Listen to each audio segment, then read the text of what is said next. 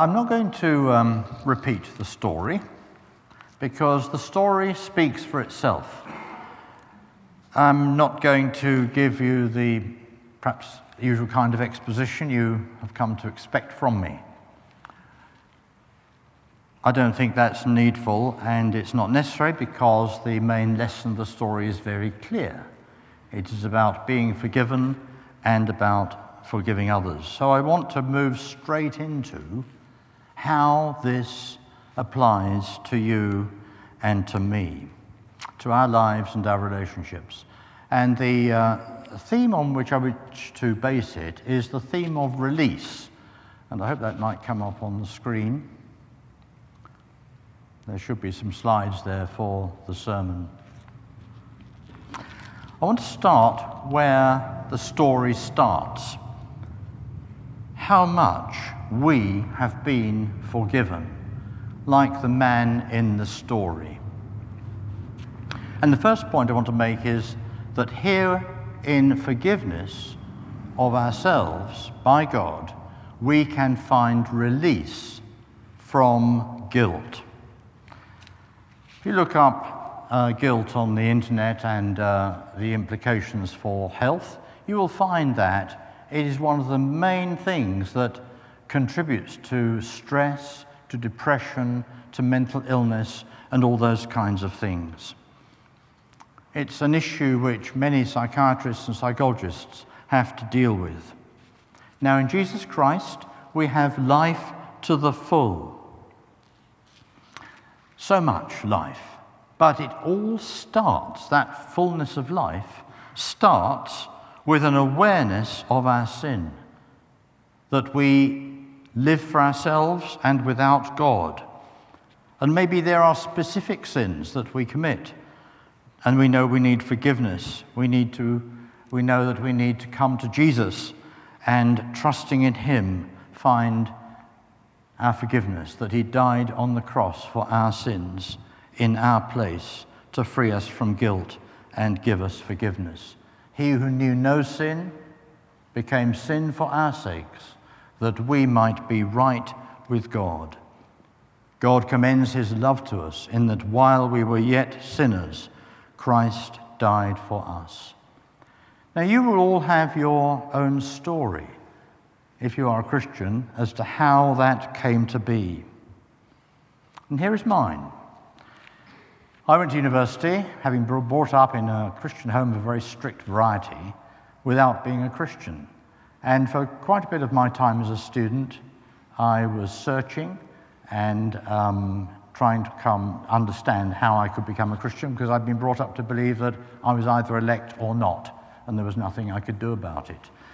And gradually the Holy Spirit worked in me through friends like Pam, and the Christian Union friends who explained to me, all we've got to do is trust God's word. And the time came when I was really convicted of my own sinfulness and of things I'd done that were wrong. And at a communion service at the Christian Union, when this happened, the person speaking, having brought to that sense of knowing that I was a sinner, that he just brought out these promises, one after another, that if you confess your sins, he is faithful and just to forgive us your sin and to cleanse you from all unrighteousness. That as far as the east is from the west, so far he puts our transgressions from us. And though our sins be as scarlet, yet they will be whiter than snow. And I found in that service that I was released from guilt. Is that coming up now? There we are. Released from guilt is my first point. And I had peace with God and an amazing joy which flooded my heart. And I started on a new pathway. And that was an amazing experience to receive. And I received communion that night at this communion service for the first time. Now, I was reminded of that. Often reminded of it, but I was particularly reminded of that just the week before last, because we went to Lee Abbey for the week where Pam had been asked by Simon Holland, together with Natalie Savage, to run a listening course. And there were something like 24, 25 people enrolled on this listening course, and I was able to go along. partly for the ride, but also I had the opportunity of spending quite a lot of time preparing some things I need to prepare. And so that was a good opportunity. But I went, I'd been sent an amazing picture by a friend of mine of 3 crosses. If you've been to Lee Abbey, you may know them. Here's the picture, I hope coming up, there it is. And these 3 crosses are at the top of a hill there. And in this picture that my friend took, he was very thrilled with it because you see that rainbow coming down to the foot of the central cross. Isn't that quite amazing? That there, in that image, we're reminded of God's faithfulness to his Son in the story of redemption on that cross, and his faithfulness in raising him from the dead so that the cross is empty. And it's a beautiful day there, look. So I thought I must go up to these crosses, so I tramped up this hillside. And there in front of the cross, I was very moved, really. I stood in front of it, and I just remembered the story I've told you. And I just said those words, nothing in my hand I bring, simply to thy cross I cling. And that's a wonderful hymn, isn't it, Rock of Ages? And there's that lovely verse in it, which I then repeated. I said those words out loud, actually. And then, let the water and the blood from my riven side which flowed be of sin the double cure, cleanse me from its guilt and power. Do you see that? Guilt and then power, so that it has no longer a hold over us. And that's where we start. Release from guilt at the foot of the cross. And today, I don't know how that resonates with you. Probably you can identify many of you with that experience, but if you've never come to the foot of the cross before yourself, today is an opportunity for you to do that, to say, I'm a sinner, I come to the foot of the cross, nothing in my hand I bring, and Lord Jesus, I want you to release me from guilt and to offer me your forgiveness. That's where we start. Do you remember the Billy Graham Crusades? I know we were helpers at the Billy Graham Crusades, and coming back on the tube train, there's one occasion, I forget, the whole carriage was singing, "Oh, happy day when Jesus washed my sins away." I expect some of you can remember that. They just the whole carriage singing it on the tube. So we might just realize afresh how much, like that man in the story, how much we have been forgiven, and we can thank God for that. Now, Jesus goes on to say, right at the end of the story, you should forgive your brother or sister from your heart. The man didn't do that, the second man. I want to move on then to the second point, which is about release from resentment. Hope that comes up on the screen. There we go. It is about forgiving someone else. And if we don't, we are disobeying what Jesus told us to do in this parable. And in ourselves, we will find the burden of bitterness and of resentment. Now I want to tell you another story. Back in 1984, someone said something to me which was very hurtful and was actually probably most of it untrue, but there was probably some truth in it. It was very hurtful, and I was very upset by it. For 10 years or so, or more, I carried that burden in my heart. Now, you won't know this person because this happened in London, and in our life in London before we moved to Guildford, so it's years ago. And I carried that burden for a long time. That person has subsequently died. Well, I went to, when I was leading the work Prospects for Adults with Learning Disabilities, that Christian charity that I led for 6 years. About 2 years into that, so it would have been about 1996, I went to a Spring Harvest Leaders Conference in Harrogate. And that was about 3 days. And on one of the evenings, R.T. Kendall was speaking. There were hundreds of Christian leaders around in this great semicircle in this wonderful conference centre. And R.T. Kendall, who's written a number of books, some of you may have read them, on forgiveness and forgiving others, R.T. Kendall spoke about forgiveness, and particularly our need to forgive other people. And I was very conscious that I still had this burden of resentment about this person and what they had said to me, although the relationship had got better.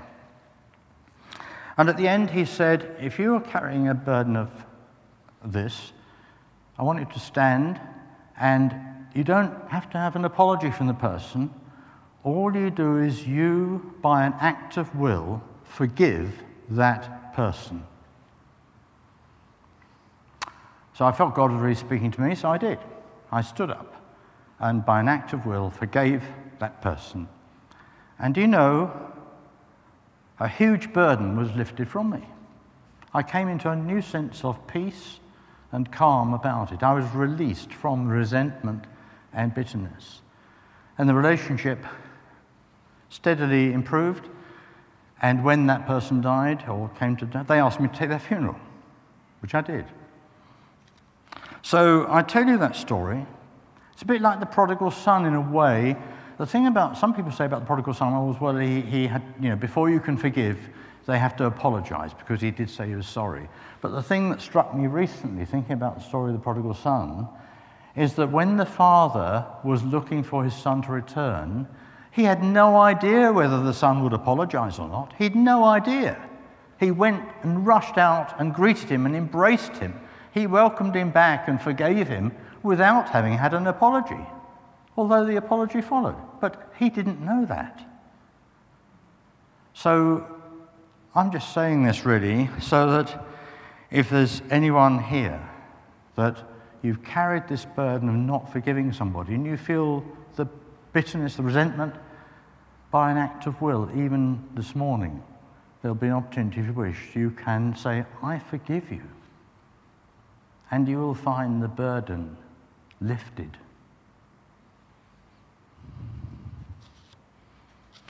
You will find that you are healed, as I did. It will bring release from resentment, and it will be released from any desire that you might have in your heart for revenge. Now, it can, as a second stage, lead on to reconciliation. That is, the continued healing of the relationship. It might take time. I think actually it's true to say that if you've had something really difficult that someone said to you or done to you, and you have that sense of injustice or resentment, you can't always deal with it straight away. You can't always forgive just straight away, just like that. It does perhaps take time, but the time needs to come when you are able to release it. And similarly, to move from that place of saying, I forgive someone, it may take more time for reconciliation to happen. And I think a very good illustration of this is the story of Joseph, if you think about it. When Joseph went into Egypt, having been sold into Egypt by his brothers and so on, in the end, the story, and in the end, the brothers in the famine, they all came to meet him and to see him and ask him for some corn and so on. And he recognized them and he forgave them because there was no vindictiveness in how he treated them. But he didn't reveal himself to them at that stage. He tested them to see how much they would love their brother Benjamin. You remember that story? And how they placed the silver cup in his sack and what would happen. And then later, when he'd seen how they'd responded, that was when reconciliation happened. Later, on about the second or third visit. And he wept. He told them who he was. And he wept. And he embraced them. And they were reconciled.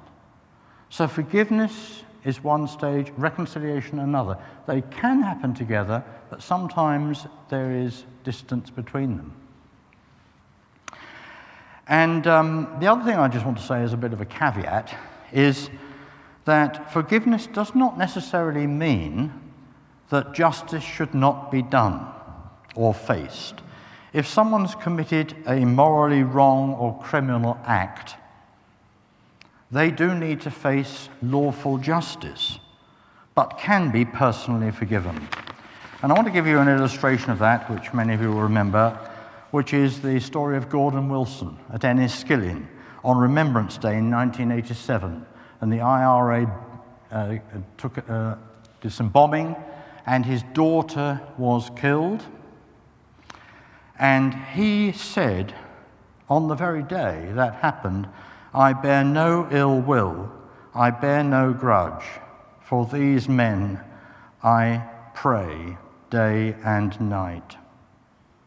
And he died about 8 years later in 1995, but it hit the headlines. It struck many, many people. He was a man who offered and gave his forgiveness. But the bombers, rightly, still had to face justice for the act that they had perpetrated. Do you see the difference then? So that's just another sort of caveat I wanted to mention. Now, the anger or bitterness we may feel about what someone has said or done to us might go very deep, and it takes time to be ready, as I've already said. During that time, you can pray God's blessings on them and for them, and pray that the time will come when you're ready to take that act of will and say, I forgive you. You don't have to tell them. You don't have to tell them. You just do it, and you will find that you are released from resentment. Colossians 3, bear with one another, forgive one another if any of you has a grievance against someone. Not necessarily expecting an apology, but just an act of will when you're ready. Put on love and let the peace of Christ rule in your hearts, which will happen. Why? Since as members of one body, you were called to peace. So, I want to move on now to a third release, which is release from a past memory or a past incident. And it may be we need to forgive ourselves. Perhaps we're troubled that we may have unwittingly offended someone, and we don't even know about it. Pam's got the story now.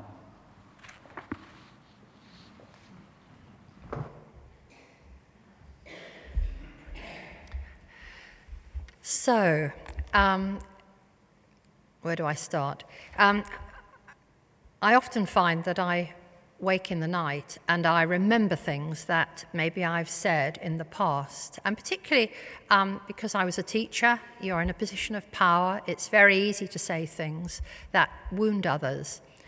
But I know now that when I wake up and I'm reminded of these things, I can again ask for forgiveness.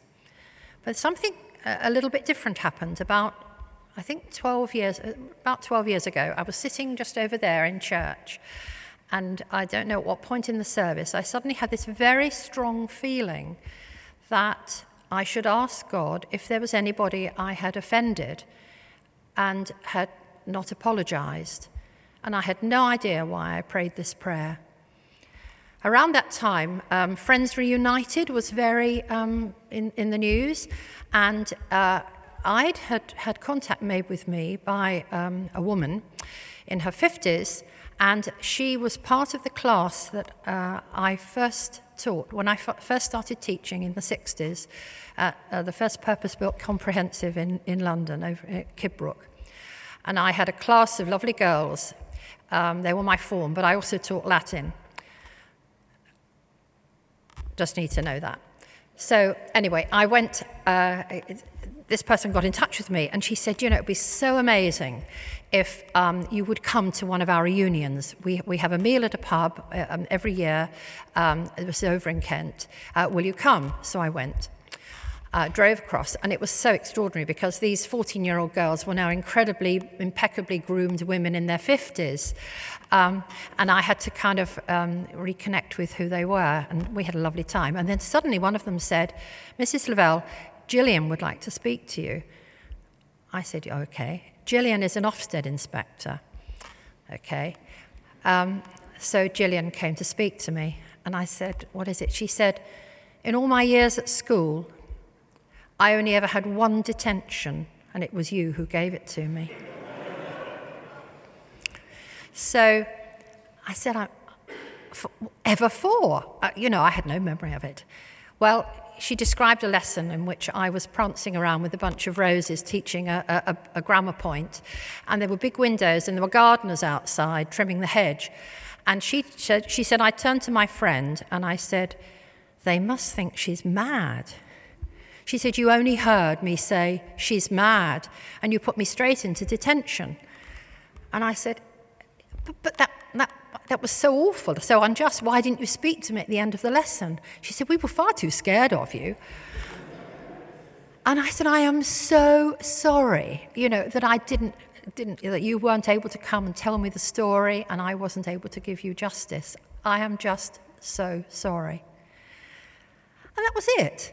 And I thought, I still don't know really why God wanted me to do that, but I know he did because he had prepared me so carefully by speaking to me in the service.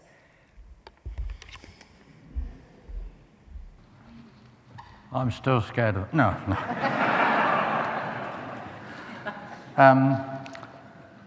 Remarkable, isn't it? And sometimes, we can just offend or hurt someone without realizing it. Actually, I had an experience of this week. Someone came to see me, and I had negligently and without realizing it at all, hurt her. And so I asked for forgiveness. Just this week, when I was preparing all this should happen, And it can happen that we just don't realize that we have sometimes, by what we've said or done or not done, we might offend and hurt somebody. And so we need to pray for forgiveness for those times too. Now I want to move on. I think I've just got time to do my last point about releasing others. Another story. In October 2011, we went on the St. Saviour's retreat down to St. Cuthman's. The speaker was Philip Seddon, and he talked on the theme of encountering Jesus in John's Gospel. And in one session, he was talking about the story of Lazarus. And towards the end of the story, there are these words of Jesus, after Lazarus had come forth from the tomb, these words, "Unbind him," he said to them, "unbind him and let him go." Jesus said that to them, the people around, or maybe just the disciples, we don't know. And what Philip Seddon said was this: this is a task of Christian ministry, to unbind people. It's not just the vicars, it's everybody's. Jesus said it to them. Unbind, this is what he said. Unbind the grave clothes around one another. Unbind the shackles to set free.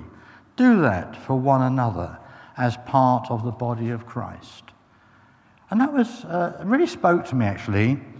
And it was quite extraordinary. In the following week, when this was very much on my mind about the ministry of setting people free and releasing them, I had 3 instances in 1 week of people coming to see me, and what they needed was release from what was binding them. Isn't it extraordinary and remarkable? And all of us can do this, especially by listening to people and praying with people. So that's something that might fall to you to do. Who knows? It is especially true, I think, for clergy. There are times for the special ministry of releasing, which Jesus talked about when Jesus breathed on the disciples and said, "Receive the Holy Spirit. If you forgive anyone's sins, they are forgiven." And Cranmer picked this up in the prayer that is in the common prayer of absolution, when the prayer that he wrote says this: "Almighty God, the Father of our Lord Jesus Christ, who desireth not the death of a sinner, but rather that he may turn from his wickedness and live, and hath given power and commandment to his ministers to declare and pronounce to his people, being penitent, the absolution and remission of their sins. He pardoneth and absolveth all them that truly repent and unfeignedly believe his holy gospel." Who is the one who does the forgiving? It's God. Who is the one who is able to tell people and assure people, to pronounce to them God's forgiveness? His ministers. And there have been twice in my ministry when that's happened, when there's a place for personal confession. People ask to see me and confess something, and in the light of genuine repentance, I've said, "You are forgiven," assured them of God's forgiveness. And it's not been mentioned since, and it shouldn't be, nor is it mentioned to anyone else. But it is a powerful thing that everyone can avail themselves of, should that be needed.